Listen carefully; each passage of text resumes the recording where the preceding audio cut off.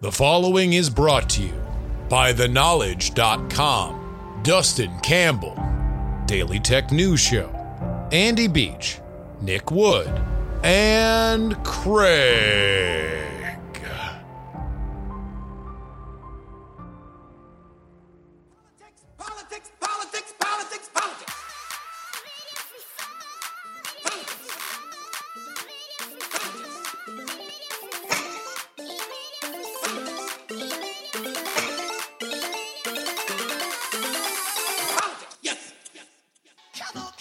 Hello and welcome everybody to the Politics podcast for September 29th, 2021. Your boy, Justin Robert Young. And before we even get started,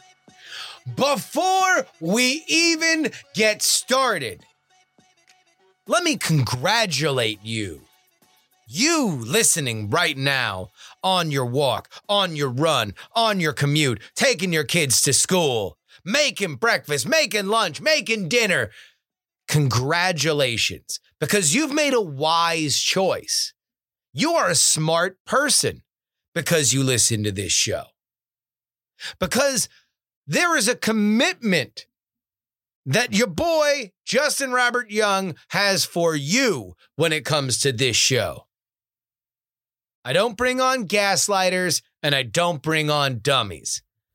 I do my best each and every time that I am crafting every single syllable of this show, whether it come from my mouth or the mouth of one of our guests, that we have one goal. Is it correct? Will it happen? In the oft-times inscrutable world of money and ego that is politics, and when we mix in the fact that there are indeed very real issues that are at stake, the one beacon that I can promise is to be that lighthouse on a craggy shore to say this is where we land. And I'm not going to say I'm perfect. I'm often wrong, but I can tell you that it is always the effort. And so it is with that, as we navigate oft unnavigatable waters with what is happening in Congress, that this show brings you somebody who told you what happened on Monday was going to happen months ago. Bill Scher will join us yet again, and he's going to take a bit of a victory lap, considering the fact that what Nancy Pelosi just pulled in Congress was indeed the Pelosi move that was likely to happen. What was that? I'll explain. We still have a massive series of problems for the Democrats in Congress. The bulk of Joe Biden's agenda still hanging in the balance, and now it is all-out war between the moderates and the progressives within the Democratic Party. Battle lines have been drawn. Why that happened, when that happened, and what are the stakes at this point, I'll get to in a second. Oh, also, Biden's agenda is not the only problem that faces the White House and congressional leadership. No, the government's going to shut down on Thursday, aka tomorrow, when you're listening to this, unless the Democrats do something about it. And we now have an official drop-dead date for when the United States will be unable to pay its bills unless our debt ceiling is raised and money is provided for it. What that date is, whether or not we're going to have a government shutdown on top of everything else, explained in this episode. And before we get to the but first, let me finish my point on why you should be congratulated, why you are a smart person, because you now have a roadmap for where you would like to take your beliefs, the beliefs that you believe should shape the world. Because I'm seeing a lot of things that are happening in the media landscape and a lot of political media, which has become partisan over the last 10 to 15 years. And I think that there's a great place for it. but not when it comes to giving you a roadmap. And so right now, there's a lot of progressive media that is very, very angry, and they should be. We're going to get to that in a second. But they lash out. They lash out at pundits. They lash out at people that they will convince you don't take these issues as seriously. When in reality, if you turn around the mirror, then what you see is for somebody who dares think that these issues are so important, who dares advocate them with that kind of ferocity, would denigrate somebody who dares try to show the roadmap of where things will go. And when that roadmap is validated, it's one thing to doubt the roadmap, but when that roadmap is validated, to say that that is not the way to do things, what you should be doing is just out and out wishing and hoping and praying that your priorities are the priorities of leadership, instead of showing the signs of when you should have played hardball months ago. Well, that person, that media outlet, they're not there to advance the agenda that you care about. They're there to tell you what you want to hear. They're there to comfort you for money. They're strippers. And I'm from South Florida, so I like strippers. But as we head in to another election season and then a bigger election season after that, just remember who's trying to be the lighthouse for you and who's playing confirmation bias theater. But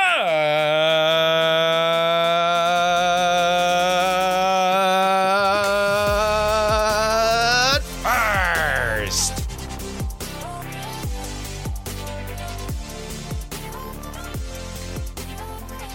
Nancy Pelosi blinks. Look, Nance was in an impossible position. Based on her previous comments, she really couldn't make a move without stabbing somebody in the back, and the knife hit Monday night. After long promising that Biden's infrastructure legislative agenda was one monolith, not two parts, it was indeed a totem pole of roads, bridges, and tunnels intermixed with social safety nets, a road to citizenship, and the expansion of Medicare. Diverse in goals, but united in purpose. There is no hard infrastructure. There is no soft infrastructure. We are Venom. They could only pass together. Advancing the bipartisan hard infrastructure to the president's desk, well, that's easy. The hard part is getting a $6 trillion bill through the Senate via reconciliation and then through the House a year before midterms. And that is the leverage that the progressives were holding on to. We'll pass your bill. We know you moderates in your moderate districts need it, but we need you to have some spine and actually use the kind of position that the Democrats are in right now, in control of the House, Senate, and White House. That was the plan 2 months ago when the reconciliation bill stalled in the Senate. That was the plan a month ago when the House moderates pinned Pelosi down on a voting deadline for hard infrastructure this week. And that was the plan as of Sunday. When on our Patreon exclusive Sunday show, all the main players went on television and gave their piece, effectively reinforcing the status quo with some minor thawing on the progressive side. It was not the plan on Monday. There will be a vote on hard infrastructure this Thursday in the House. That was announced by Nancy Pelosi. If it succeeds, it will go to Biden's desk and he will sign it. This represents an official decoupling of hard infrastructure and soft infrastructure, something that the House moderates wanted and the progressives are desperate to not see happen. The double team has been isolated. The haves split in twain. Again, we're going to have Cher on in a little bit, and I'm going to let him take his home run trot because he called this on the podcast months ago. It's the same move that Nancy pulled during Obamacare. String the progressives along with the single-payer dream until hitting them with the reality at the 11th hour. Vote for the package we got, or be the people who denied the president a win. And if you're one of the progressives, hey, what can you say, man? They have to vote for a package or deal the president from their own party a massive humiliation. They can lean on Pelosi to move the vote from Thursday, which she might if they all threaten to withhold their support. And they can hope that prolonging this will keep pressure on the moderates in the Senate to finally come up with a compromise on that soft infrastructure bill that would advance it via reconciliation, even at a reduced number.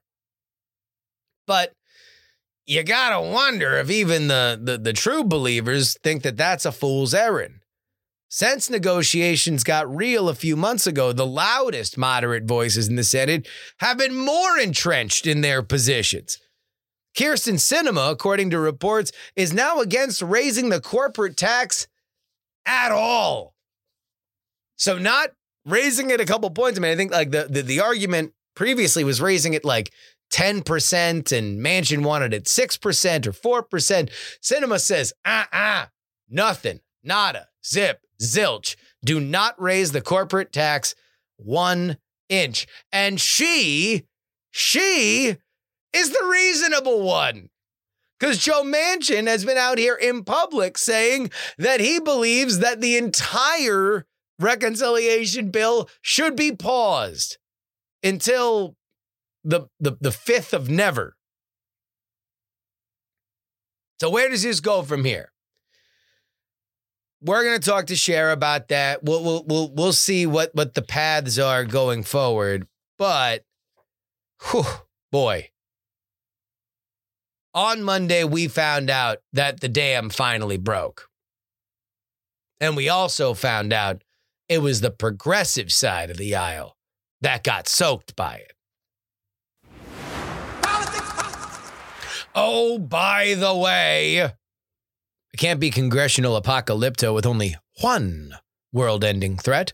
The government is set to shut down on Thursday, and the Secretary of the Treasury, Janet Yellen, has sent Congress a letter notifying them that the full faith and credit of the United States of America will run out on October 18th, making it a very spooky fiscal cliff.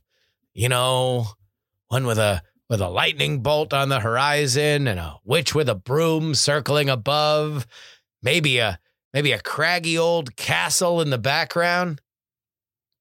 Complicating all this is that old sly turtle, Mitch McConnell, who, despite being the Senate minority leader, still seems to be calling some of the shots these days. How? Well, I'll tell you. The Democrats have been pretty reliant on reconciliation for the big moves that they want to make since they won control of the Senate in January. They used it for their COVID bill, despite the previous incarnations being bipartisan, and plan to use it again for the Build Back Better bill, aka soft infrastructure, if they can.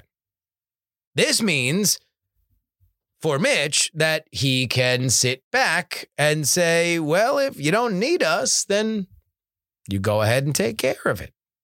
And that's fine until you need GOP votes, which the Democrats do, both to keep the government running and to raise the debt ceiling so the richest country in the world has ever seen, more specifically, doesn't default on its financial obligations, therefore triggering international financial chaos and possibly losing pole position as the fiduciary leader of the free world.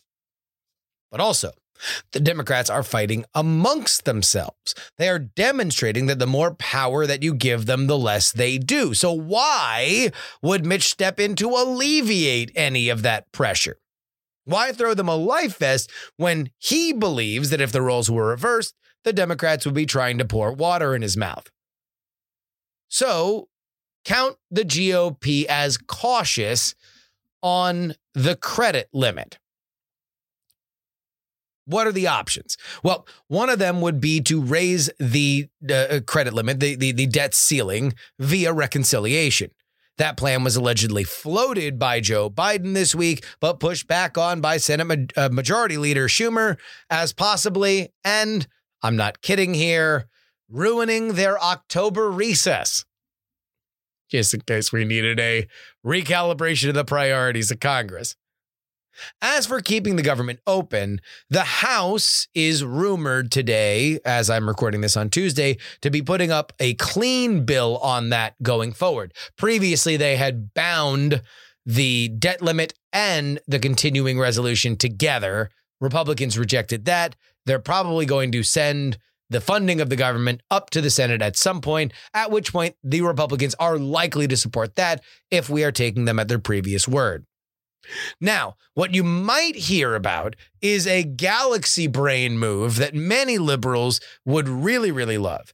And that is for Schumer, Pelosi, and Biden to pull a Democratic fan fiction maneuver wherein you put the debt ceiling raise in the soft infrastructure bill and dare Republicans to either support the bill or possibly permanently damage the nation's credit. While that would certainly be gangster, it's a fanciful dream not built for reality, since the Dems can't even get out of their own way and support the soft infrastructure bill without such chicanery. The bottom line on this is that these situations, the government shutdown and the debt ceiling, are likely not going to come to fruition. They're going to figure out a way to get through them, mostly because they're a lot less intricate than the Biden legislative process. And despite the fact that the consequences of either of them not happening are indeed very serious, that's the reason why we haven't spent a ton of time talking about them. And my prescription is until we get far closer to that debt ceiling cliff, you probably don't need to worry about it all that much. Will we see a government shutdown? You never know, but I wouldn't think it would be for long.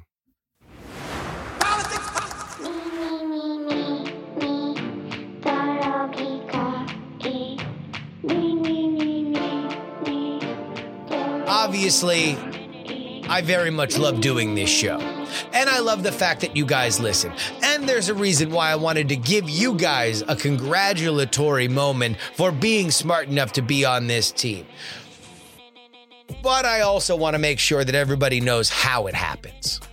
And it happens at your largesse, at the largesse of the people who support PX3. The folks who head on over to TakePoliticsSeriously.com. The people that put their money where their mouth is to make sure that this show comes out every Wednesday, every Friday. And for those of you smart enough to head on over to Take Politics Seriously and sign up at the $3 level or above, which is $3 per week, you get 2 bonus episodes. One, the Sunday program. And I'll tell you what, this Sunday will be juicy. And of course, the late edition. That is the latest news-wise that we cover because I record the Friday episode early. And this is going to be a pretty good week to have that late edition because a lot's going to change from when I record the Friday episode earlier in the week. And, Thursday when I record that Thursday episode, pretty good week. If you're on the fence, it's a pretty good week to get on board. Head on over right now. TakePoliticsSeriously.com and sign up. $3 level gets you the 2 bonus podcasts. Anything above gets you more. But A reminder that you don't have to listen in the Patreon app.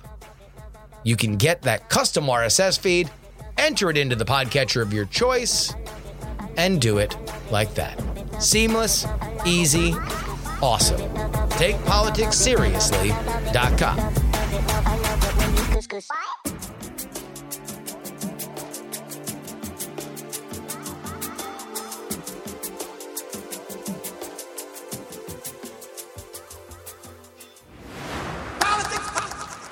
Our guest today really needs no introduction because I've already given him two of them because I told you he was coming on. I told you he was here to brag. He writes for Real Clear Politics. He writes for Washington Monthly. He was dead right about what Pelosi was going to do in this process, despite the fact that Pelosi's own people came to tell him he was wrong. Who's laughing now? I'll tell you. Our boy, Bill Scher. Welcome back to the show, Bill. Great to be with you as always. All right, here we go. I'm going to give you the floor. This is your home run trot. You came on PX 3 months ago. You said the most Pelosi move would be the exact same playbook that she pulled with Obamacare. Bring it, be tough talking all the way to the 11th hour and then make the pragmatic move. That's exactly what happened to the letter on Monday. So please go. If you want to pull out an American flag like Sammy Sosa, you are welcome. The floor is yours. Look, I'm not a hero, Justin. I'm just a working stiff trying to do my job. But I'll tell you, I swear to you, literally nobody else in the pundit profession, Yep. which I am in, Yep. was saying what I was saying back on, starting on June 30th. Yes. Because June 30th is when I heard, and mind you, up until this point, the line from Pelosi was, we're not going to pass this any bipartisan infrastructure bill that is narrowly focused on traditional roads, bridges type infrastructure. Yep. Until the Senate passes the so-called reconciliation bill. Yes. And which the Democrats are more likely to call the Build Back Better bill now. And by the way, I'm with you. I saw this on Twitter. I agree with you. I'm not doing 9 different nicknames when we're already in the middle of like 3 different crises. It's the bipartisan bill. It's the soft infrastructure bill. That's all I'm calling either. I'm not doing this. I'm not doing the biffs and the bips and the triple Bs. Enough with it. Well, for Twitter purposes, you got to boil things out for Twitter. So I'm Bib and BBB. Bib and BBB is where we're going now. So Bib is the bipartisan infrastructure bill, and then the Build Back Better bill is, so that was hard and soft infrastructure. Now it's Bib Correct. and BBB. All right, that's fine. Right. You can go with that.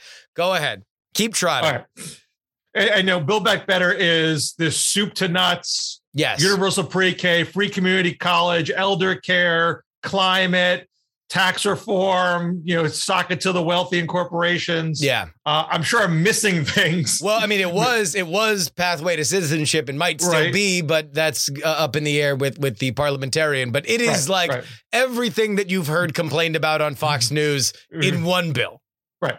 Which is literally, in my opinion, the biggest single piece of legislation ever attempted in American history. I mean, the New Deal, bigger than Great Society, bigger than New Deal. They had different bills. Yeah, they didn't shove it all into one bill. Okay, yeah. Just by the fact that it's like Houston is a bigger city than Dallas, only because Dallas is a bunch of different cities in one metroplex. Gotcha. Right. So Pelosi was saying back in June, we're not doing Bib. Yep. Until Senate passes what we will now say is BBB. Yeah. But then she was at a press conference and she said that we're not going to pass infrastructure until we get the budget parameters from the Senate. Gotcha. And I immediately said, whoa, that's not the same thing. Yeah. As actually passing the bill, because, and sorry to go back into the weeds again, you have to pass a budget resolution before you pass budget reconciliation. If you want to skip the filibuster, the whole point of reconciliation is that it's filibuster proof. Yep. but you got to jump through different hoops to get there. One of them is you pass a budget resolution, which is not a law. It's budgetary guidelines, and you can stick into their so-called reconciliation instructions that these are all the steps you have to go through. Yeah. And that is what creates parameters. So when Pelosi said parameters, I was like, wait a second, is she saying that the resolution is good enough and the Senate doesn't actually have to pass the actual bill? And then Pelosi's spokesperson got in my feed. Yep. Got in your mentions. And said, nothing's changed here. This is about reconciliation. And all my Twitter haters are like, yeah, you know what you're talking about. Listen to this Pelosi Spox. And then I wrote a piece of the Washington Monthly, and I said, what he said doesn't actually debunk what I said, because it's still not actually saying. So in that moment, you saw maybe what you interpreted as a little wiggle room that would only wiggle one way.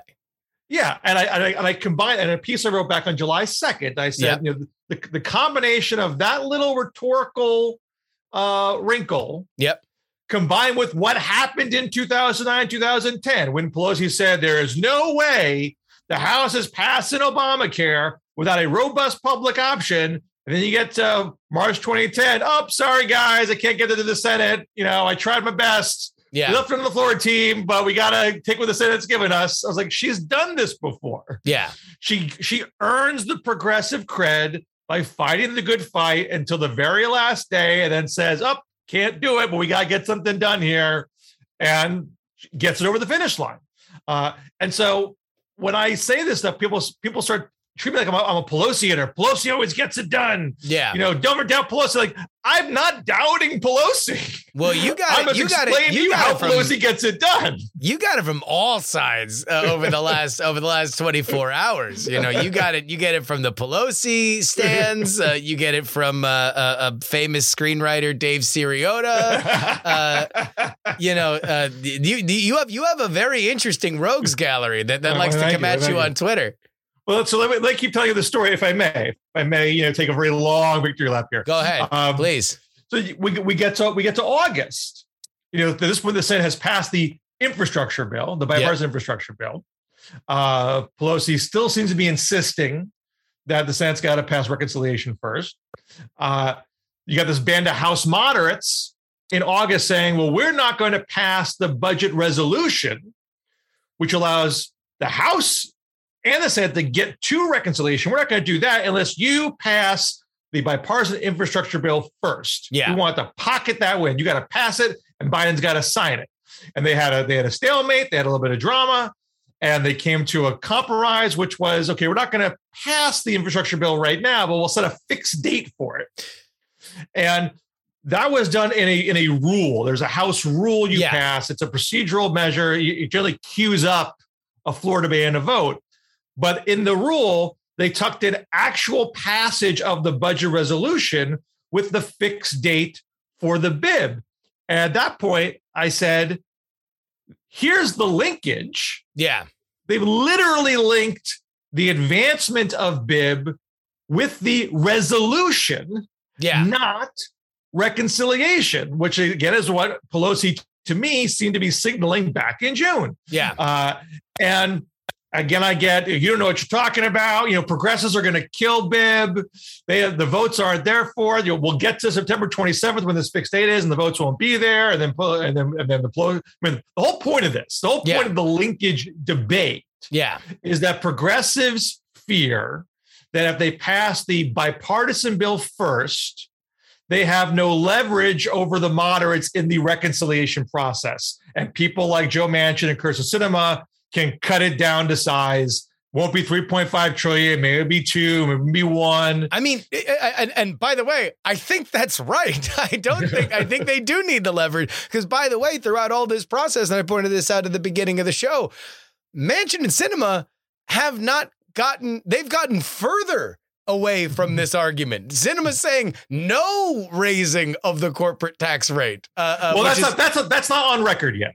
Okay. Reported that that's the case. Manchin is on record saying that he wants to pause this into next year, which is equivalent to saying that somebody should pause breathing into next year, in that the end result is both things die. What I would ask for you is, going forward, do the progressives stand up and say, because this is a date that's already gotten moved once, right? Well, we are recording this on September 28th. That, to most scholars, is one day past September 27th, which was when this was by rule in there. We now have a new end date for this vote on Thursday, so a day after this episode comes out. But for what? For when? Why can't the progressives also just put their foot down and say, no, the deal remains the same. We're going to withhold our votes until reconciliation passes or it dies. Well, here's where I'm going to stop short of, being a total clairvoyant and tell you exactly what's going to happen, because I don't know. Okay. But here's what we do know. Yeah. As of yesterday, the 27th, Pelosi told her caucus, we are going to vote. So the initial deal was to consider the bipartisan bill by the 27th. It's technically not a vote. It's a consideration. But Pelosi said the consideration has begun. Yeah. But we are going to vote on the bipartisan infrastructure bill on Thursday, the 30th, because you need that to extend the highway trust fund authorization, which expires at the end of that day. We don't want to have a so-called highway cliff. We don't want to have any financing of infrastructure projects disrupted. And I'm sorry, but the Senate's not ready to do reconciliation yet. We're still negotiating the particulars of that. And we just have to move forward on this now. So she has now made plain that she is calling on the Democrats to delink the bipartisan infrastructure bill from BBB. And yes, if progressives want to defy Pelosi, and remember, you only have to lose 4 Democrats. Yep. And kill AOC is already on the record saying she's not going to vote for it. So I guess we would say 3. But if it's a party line vote, we don't know how many Republicans will vote yes on this. So the exact number of killing it. Reporting on it as of now is that the only Republican votes that will show up will be if the Democratic vote is there. That McCarthy is. Well, let's be careful about that. Okay. So we know 2 things. There are 7 Republicans that have said they're going to vote yes or indicate they'll vote yes. Yeah. That's according to the Hills whip count. Okay. In Punchbowl news today, yes, there was a report cited to some anonymous Republican source, presumably from leadership, saying they're going to call on Republicans not to vote yes until Democrats hit, I think they said 218. I think the number actually should be 217 because there's some vacancies in the House. Gotcha. But basically until there's a majority, so if they get there on their own, have a ball and jump in. Yeah. But don't give them the margin of victory. But it's not clear that the few Republicans who've already said they vote yes agree with that thinking. So we don't know if that Republican ask is going to be accepted throughout the caucus, top to bottom. I mean, I'll tell you what, if I were any part of Republican leadership, I would be salivating at the fact that this could be the signature example of the decade, that this is what happens when you give Democrats all the power. that this is the infighting and lack of effort and lack of results that happen, and that's why they can't be trusted with it. So I would not be shocked that Punchbowl report did seem strategically true to me. I want to address that, but let me finish the Democratic side first. Please go ahead. Because we've had the Congressional Progressive Caucus Chair, Pramila Jayapal, saying over and over, we have the votes, we can block this. For a long time, they've indicated that more than half of their 95-member caucus will vote no if it's Bibb first. More recently, they said we have as many as 50, we have as many as 60, but they've never given us names. They never said, here are the 50, here are the 60. Now, there's a couple unofficial whip counts out there. There's a group of progressive magazines that have said we have it at 21. The Hill had it at 15 last I checked. I I think some of the statements that are used to add names to those lists are a little flexible. Specious. Yeah. Maybe not specious. I'm going to say I want to take it completely to the bank. But regardless, they're all taken before Pelosi's statement yesterday.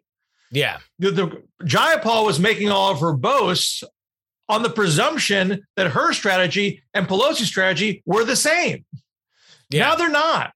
So now to vote no is to defy the leadership call. They, as a mathematical question, they can, but it's a different ask. It's a different level of pressure being put on you. I mean, I don't know if it's going to happen, but certainly now that Pelosi is in, it would be logical to me for Joe Biden to make a few phone calls and say, look, man, we've had a rough 2 months. Yeah. I'm getting killed. My poll numbers in the 40s. If we don't pull out of this rut, we're all going down. We're going to get killed in the midterm. We got to start doing something to put some points on the board and turn these headlines around. I really need this from you today. That's the kind of thing that can move votes, particularly if you don't live in a Trump state like Joe Manchin. So I'm not saying they can't do it. Maybe they'll walk the plank and say, goodbye, cruel world, and kill this bill. But it's a different ask than it was 48 hours ago. That's 100%. Yes.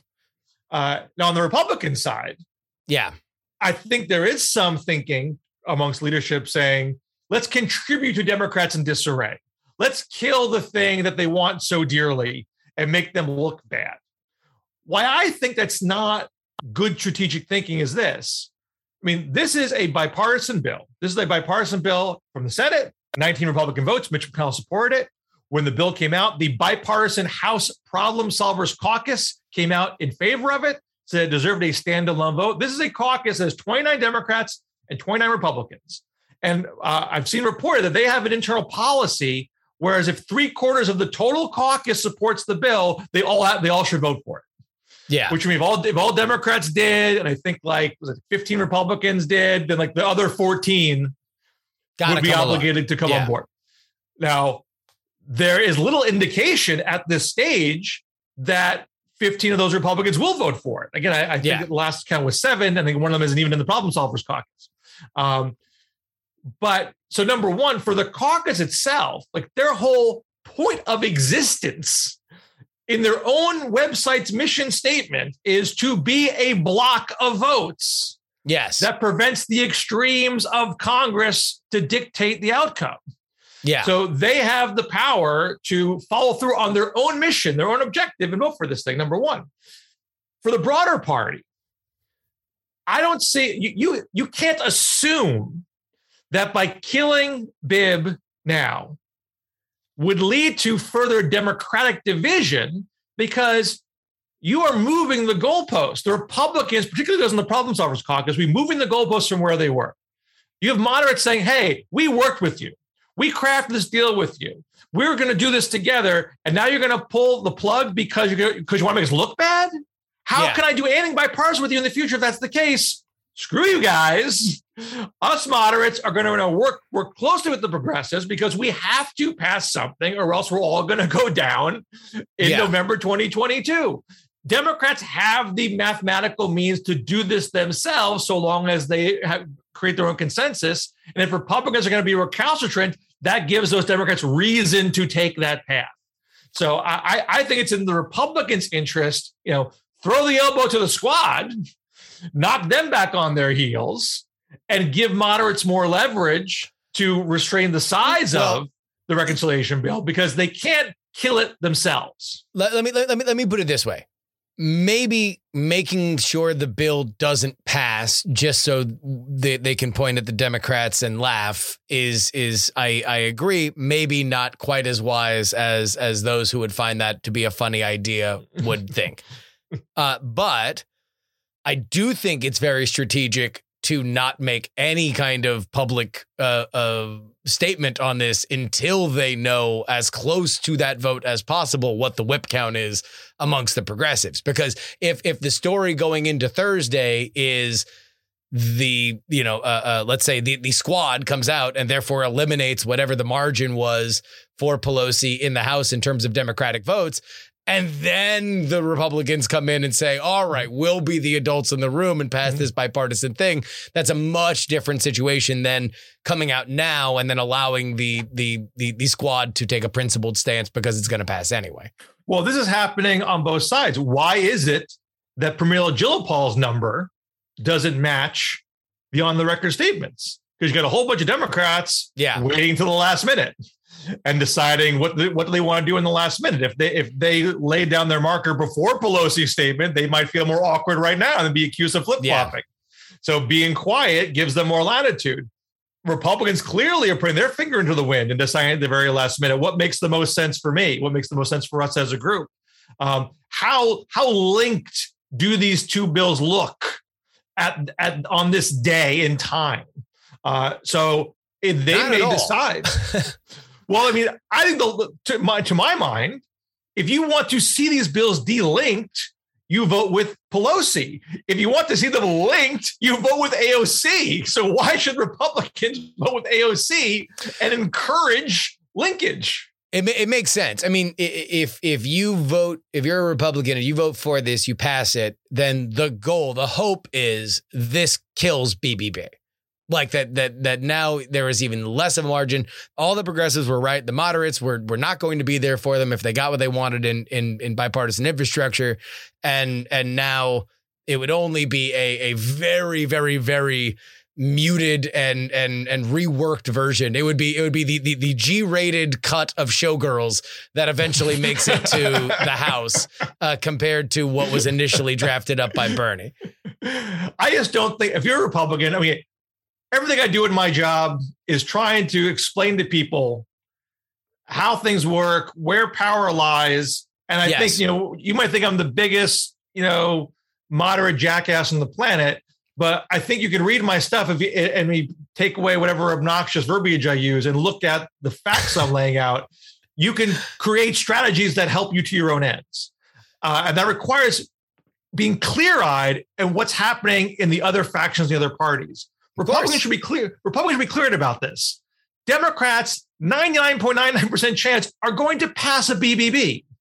Yeah, it's just too humiliating to pass nothing, and that it hurts every faction of the party to pass nothing. So don't assume you're going to pull that off. Make it. The reason why 19% of Republicans vote for this thing in the first place is a lot of them want roads and bridges and water and broadband in their states and say, look, kids, I did this. Don't let Democrats get all the credit for it. Get some credit for yourself.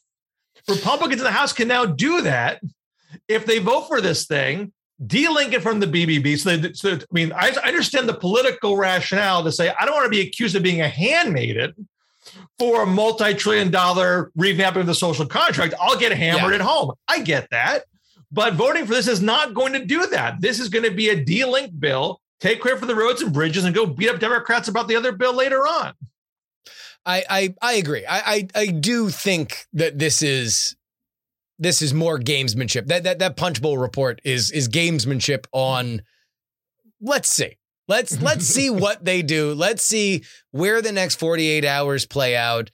Exactly how much of a no is AOC? Exactly how much of a no is Pramila Jayapal? How much of a no are some of these other more, game members of the Progressive Caucus? Because maybe they do cave. Nancy Pelosi does it again. And even despite the fact that this was the absolute stated cannot happen red line of the Progressive Caucus, Pelosi guides them over the line. The Republicans vote for it anyway. And that's how things end up on Thursday. Or again, like I said before, the Progressive Caucus does block it, and the Republicans can say, hey, when the socialists didn't give you roads, look who stepped up, the adults in the room. And to be fair to the Republicans, look, there's a push going on now to craft some kind of informal agreement between the progressives and the moderates, particularly Manchin and Sinema, to say, okay, here's the top line of what we'll accept, maybe some of the rough particulars in BBB. And if they get that in hand, Jayapal could maybe climb down a bit and say, hey, we fought doing Pelosi. We fought the good fight. Yeah. Did the best we could. At least we got this. At least we got this agreement out of them. It's not so bad. It's not 3.5 trillion, but it's in the ballpark. Yeah, I don't know what's going to happen here. And so if that agreement's done, maybe Republicans say, hey, this is too linked for my taste. Yeah. And so I'm out. But even if that happens, I mean, a informal agreement is not legislation.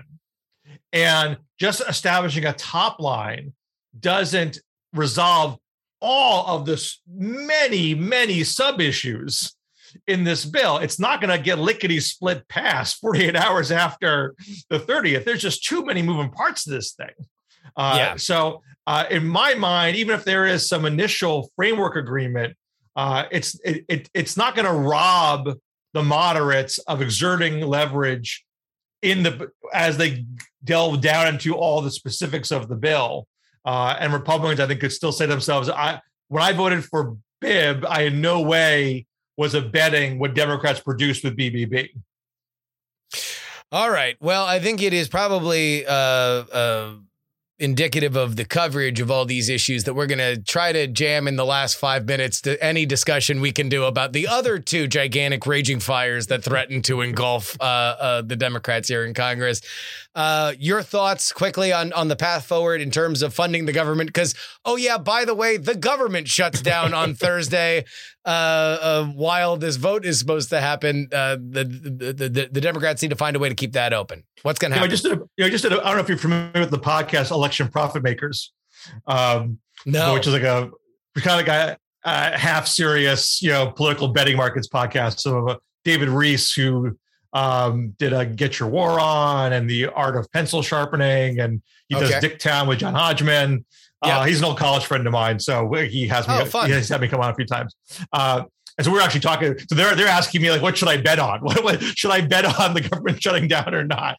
Yeah. And I'm not a betting man myself. And I said, look, I think the government's not going to shut down, but what I don't know is exactly when they're going to get that final bill on the floor. I mean, I think what's going to happen is, and what is happening as we speak, is Democrats are starting to accept that Republicans are not going to pass a bill to keep the government open that includes a lifting of the debt ceiling. Yeah. And so these are two separate matters.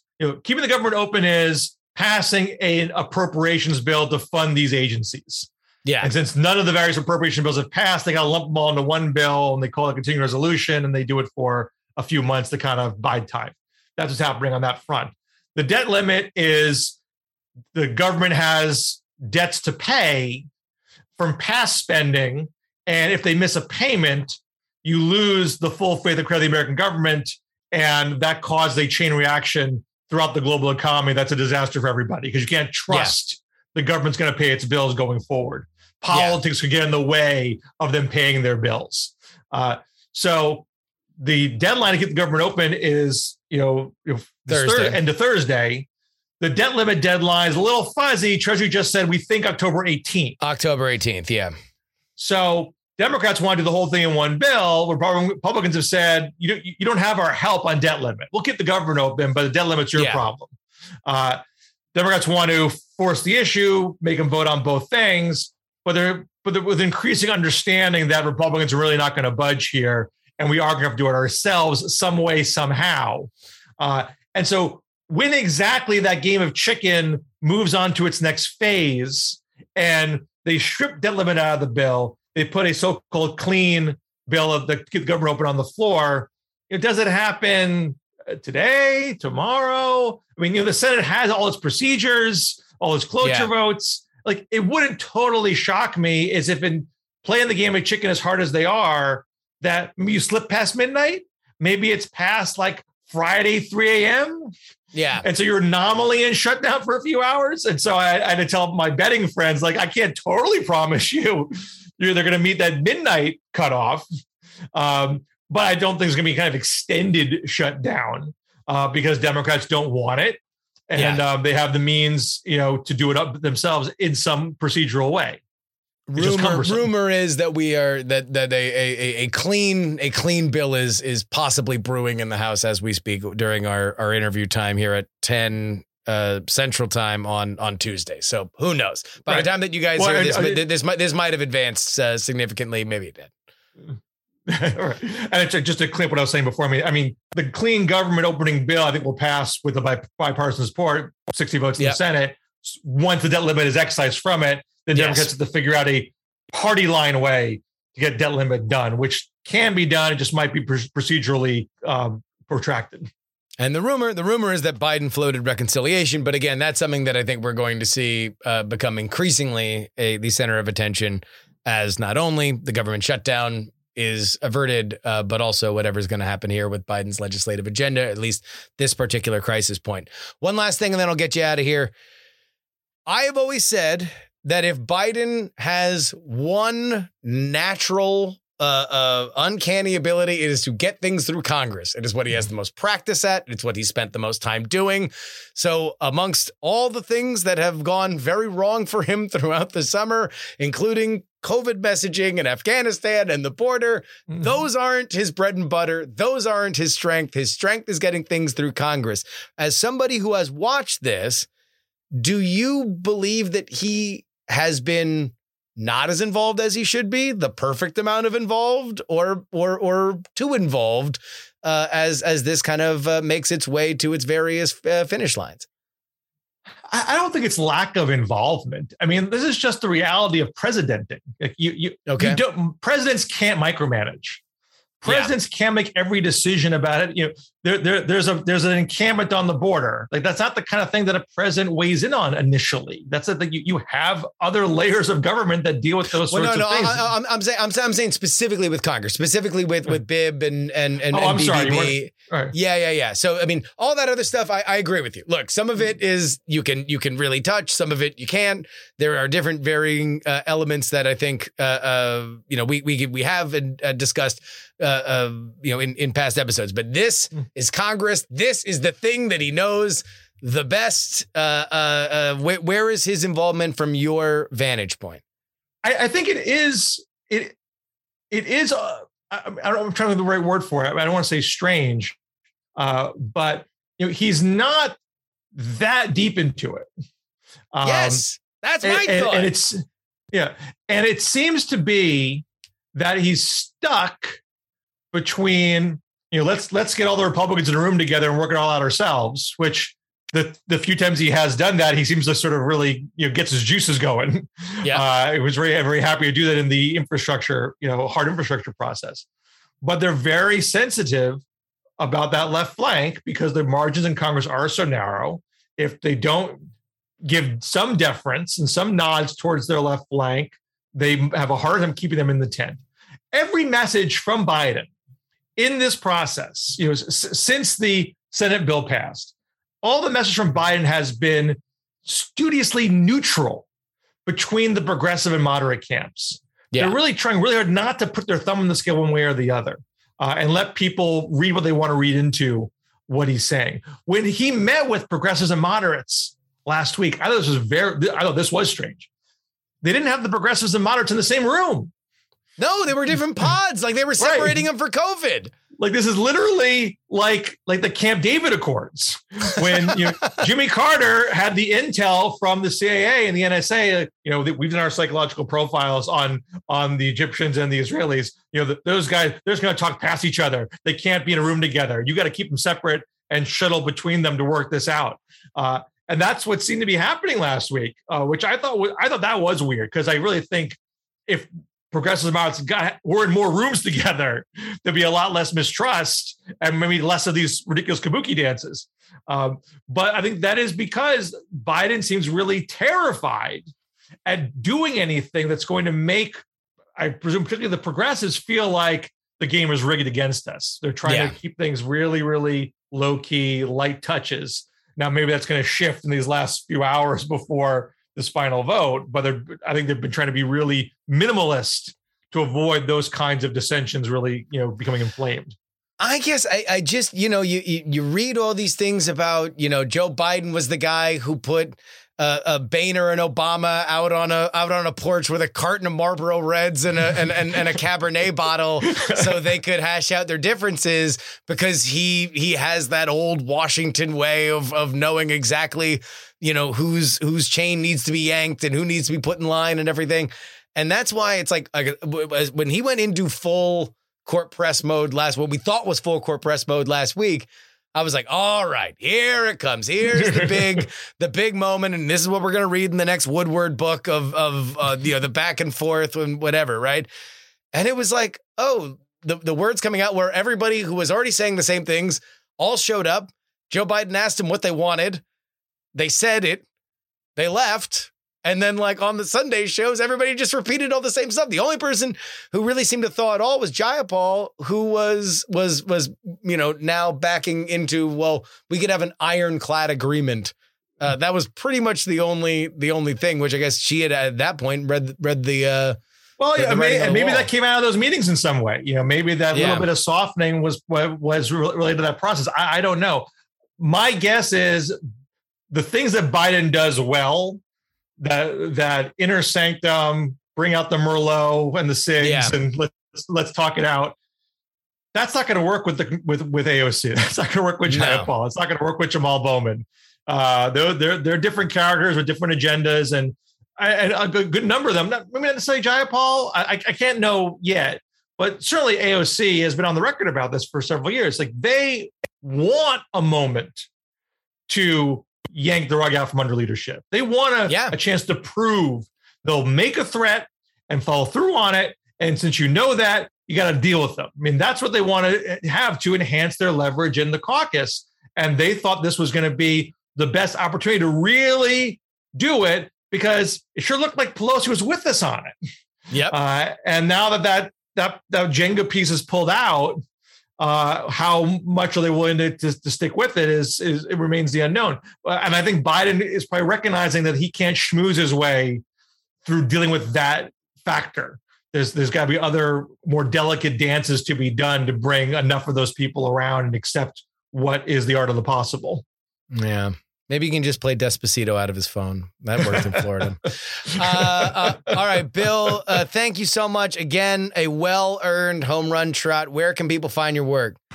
Mostly in the Washington Monthly these days, and also Real Clear Politics. Those are the two places that have been publishing me as of late. And of course, my very fun-loving Twitter feed with all my lovable, warm followers who never have anything mean to say about me whatsoever. Lovable scamps that always just rain hosannas upon our boy, Bill Scher. Thanks again, man. Hopefully we'll talk to you soon. Wonderful. Take care.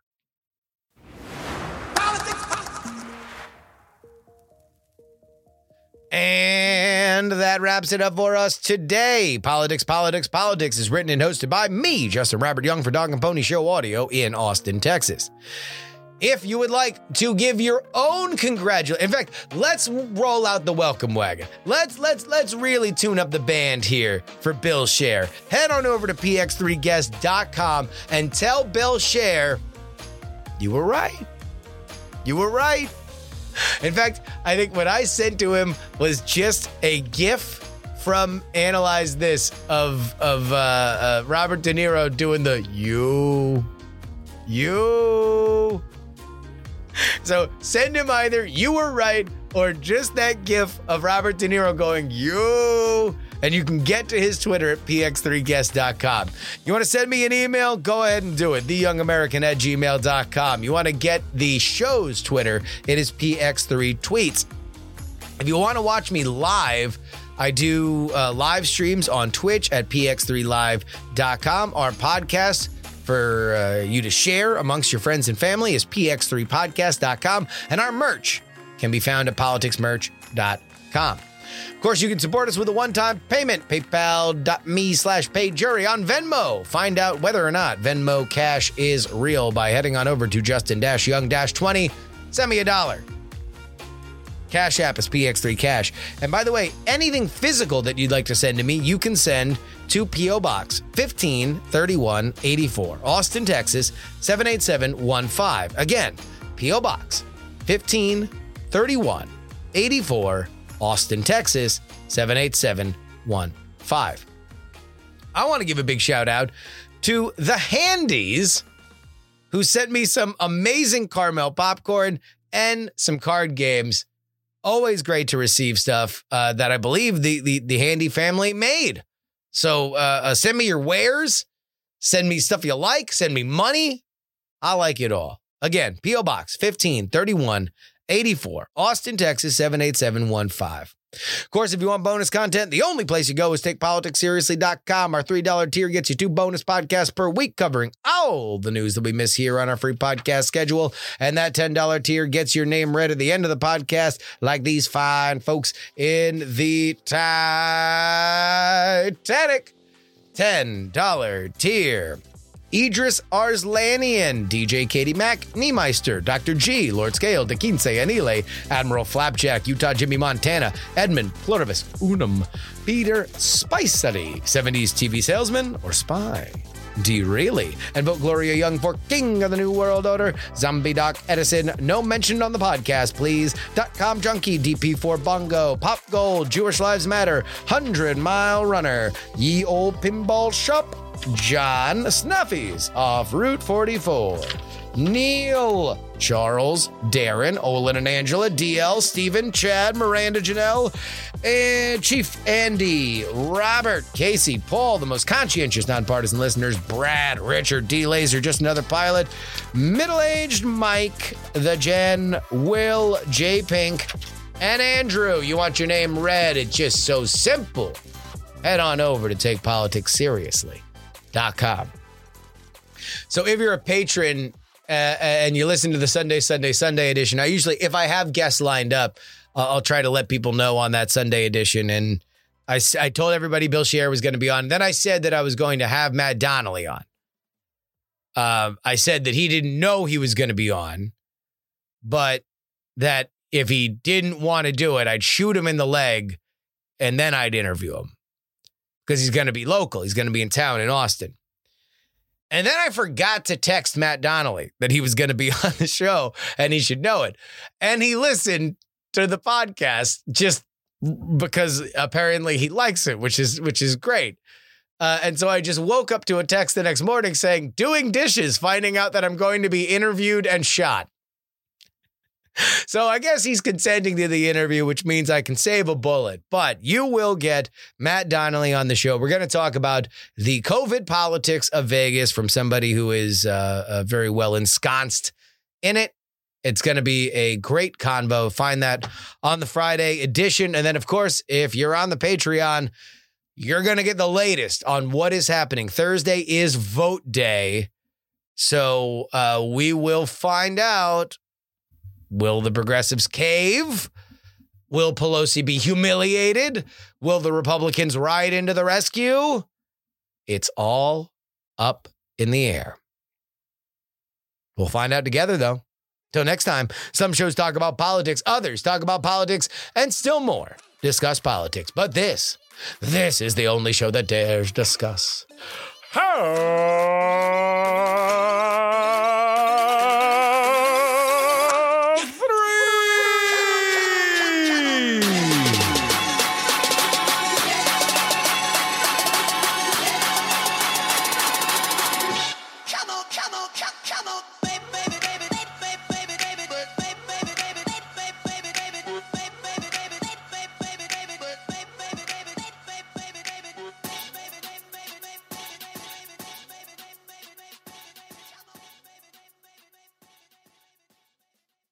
Diamond Club hopes you have enjoyed this program.